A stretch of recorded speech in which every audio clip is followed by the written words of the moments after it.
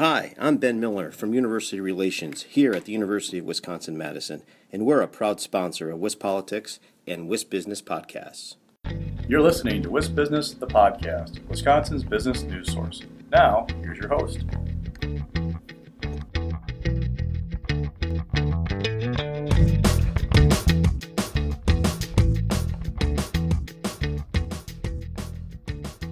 Hi, everybody. This is Alex Moe here for WisBusiness, the podcast. Today, I'm joined by Mike Bremel, Director of Engineering and Customer Solutions for Alliant Energy. Mike, thank you so much for coming on the podcast today. Yeah, thank you for inviting me today, Alex. Absolutely. So we're going to be talking about an exciting new energy storage project led by Alliant Energy. And why don't you start off with just giving us a rundown on this project? Okay, so it's energy called the Energy Dome. It's the Columbia Energy Storage Project. It's part of a DOE grant demonstration project. It is going to be a 20 megawatt, 10-hour energy storage project, or 200 megawatt hours. So that was one of the requirements of the DOE project is the energy storage projects needed to exceed 10 hours of energy storage. So this is going to be first of its kind in the United States. There is one other operating facility over in Sardinia, Italy, that the company put together as their initial test project. And this project that we're putting together is to test the commercial viability of a large-scale project at 20 megawatts. Very interesting. So you say first of its kind in the U.S. Can you explain what makes this different from other types of energy storage, battery systems used by utilities? Actually, that's part of the beauty of this, and part of the reason why we chose it is because it is simple, reliable, and efficient. Simple being that it's a large dome that stores gas CO2, which is then compressed by a compressor into liquid. That's a process that has been being done for over a century. So it's it's a reliable process. It's a pretty straightforward process, and in terms of efficiency, it has a 75% round trip efficiency that's expected from the facility, which means that we expect to get 75% of the energy out after the conversion process. So it's a relative to long duration energy storage projects, it's near the top in terms of round trip efficiency, and the beauty of the simplicity is that it uses all off the shelf components. So that is going to eliminate concerns for rare earth metals. It's going to eliminate concerns of supply chain challenges. And also, it creates the opportunity for ease of recycling at the end of use of the project. Interesting. I see. So the role of the CO2 is to be compressed, and that actually serves as the energy storage medium. And then kind of the opposite process is conducted to get the energy back out. Yeah, basically that's what happens. We take the inside the energy dome is a large bladder-like balloon that holds the CO2 at near atmospheric pressure, so it's not under a whole lot of pressure when it's in the gas form. It's sucked out by the compressor and converted into liquid CO2 at about 1,000 psi. And then when you need the energy, then you just reverse the process and the gas runs through a turbo generator, creates the energy, and the gas goes back into the balloon.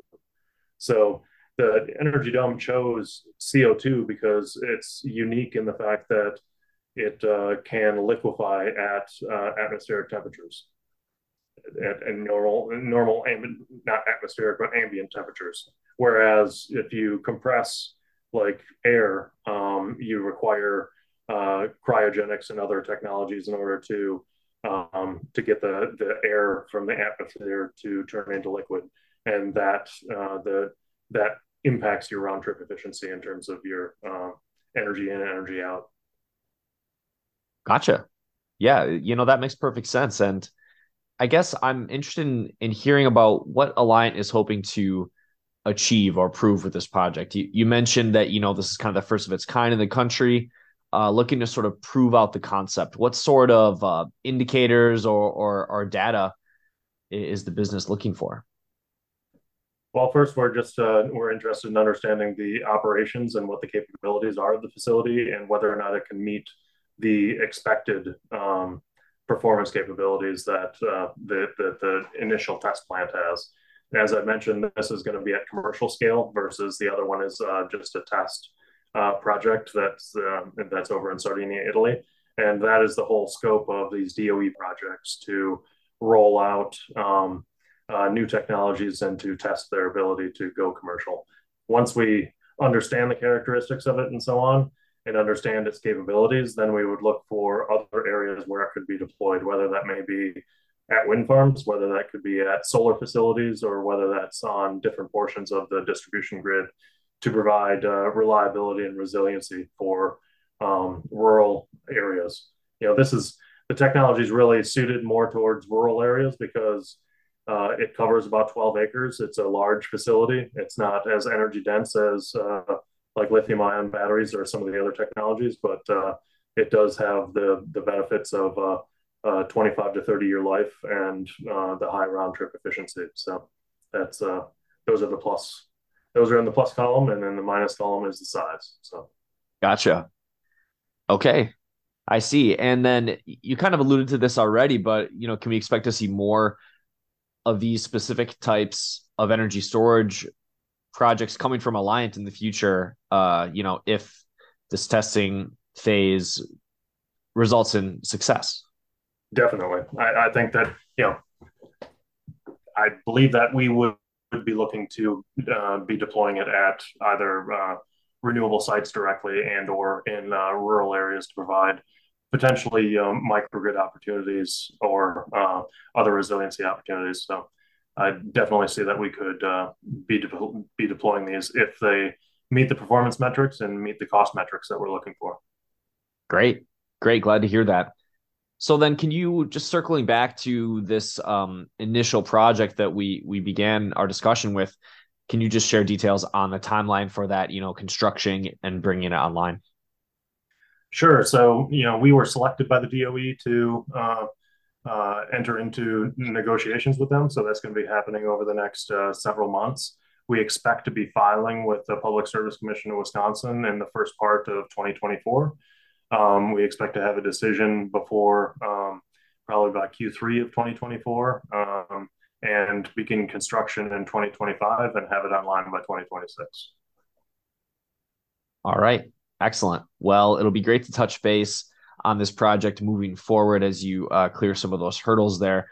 But Mike, I wanted to ask, can you kind of frame this project in the broader context of Alliant Energy's strategy? Obviously, we're seeing more research and R&D into different types of battery storage, energy storage, and this is one of the more interesting ones that I've heard about.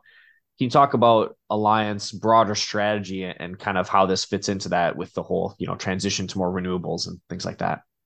Yeah, sure. As we looked for new ways to deliver value to our customers and the communities that we serve, we look at long-term strategic planning plays a big role in that. And this technology and doing pilot technologies like this are part of that entire process.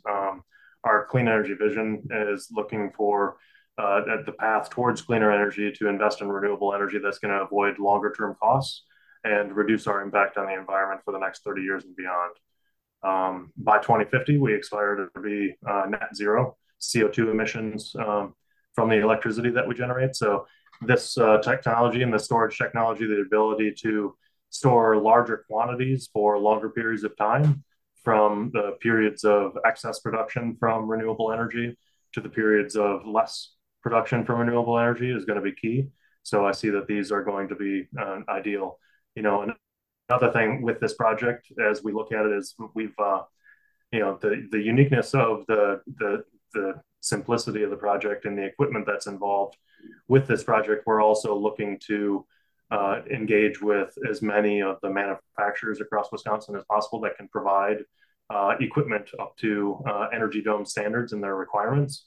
So our hope is that we're going to be able to find, provide a majority of the products and services that are associated with this project from Wisconsin entities. So that's another plus in being able to bring a first of its kind to the United States and doing it in Wisconsin, where manufacturing of the components that are involved in this project are part and parcel to Wisconsin manufacturing. Great. Well, really glad to hear about that tie-in to manufacturing here in Wisconsin. And just want to say thanks, Mike, for sharing some insights on this really interesting project as it goes forward. As I said, we'll be keeping an eye on it here at wisbusiness.com. And yeah, just really appreciate your time coming on for the podcast. Well, thank you, Alex. I appreciate it.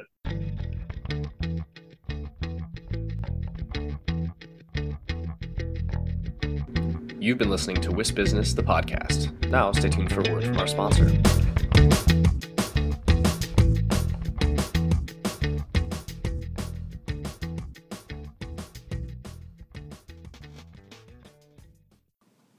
Hi, I'm Ben Miller from University Relations here at the University of Wisconsin-Madison, and we're a proud sponsor of WisPolitics and WisBusiness podcast.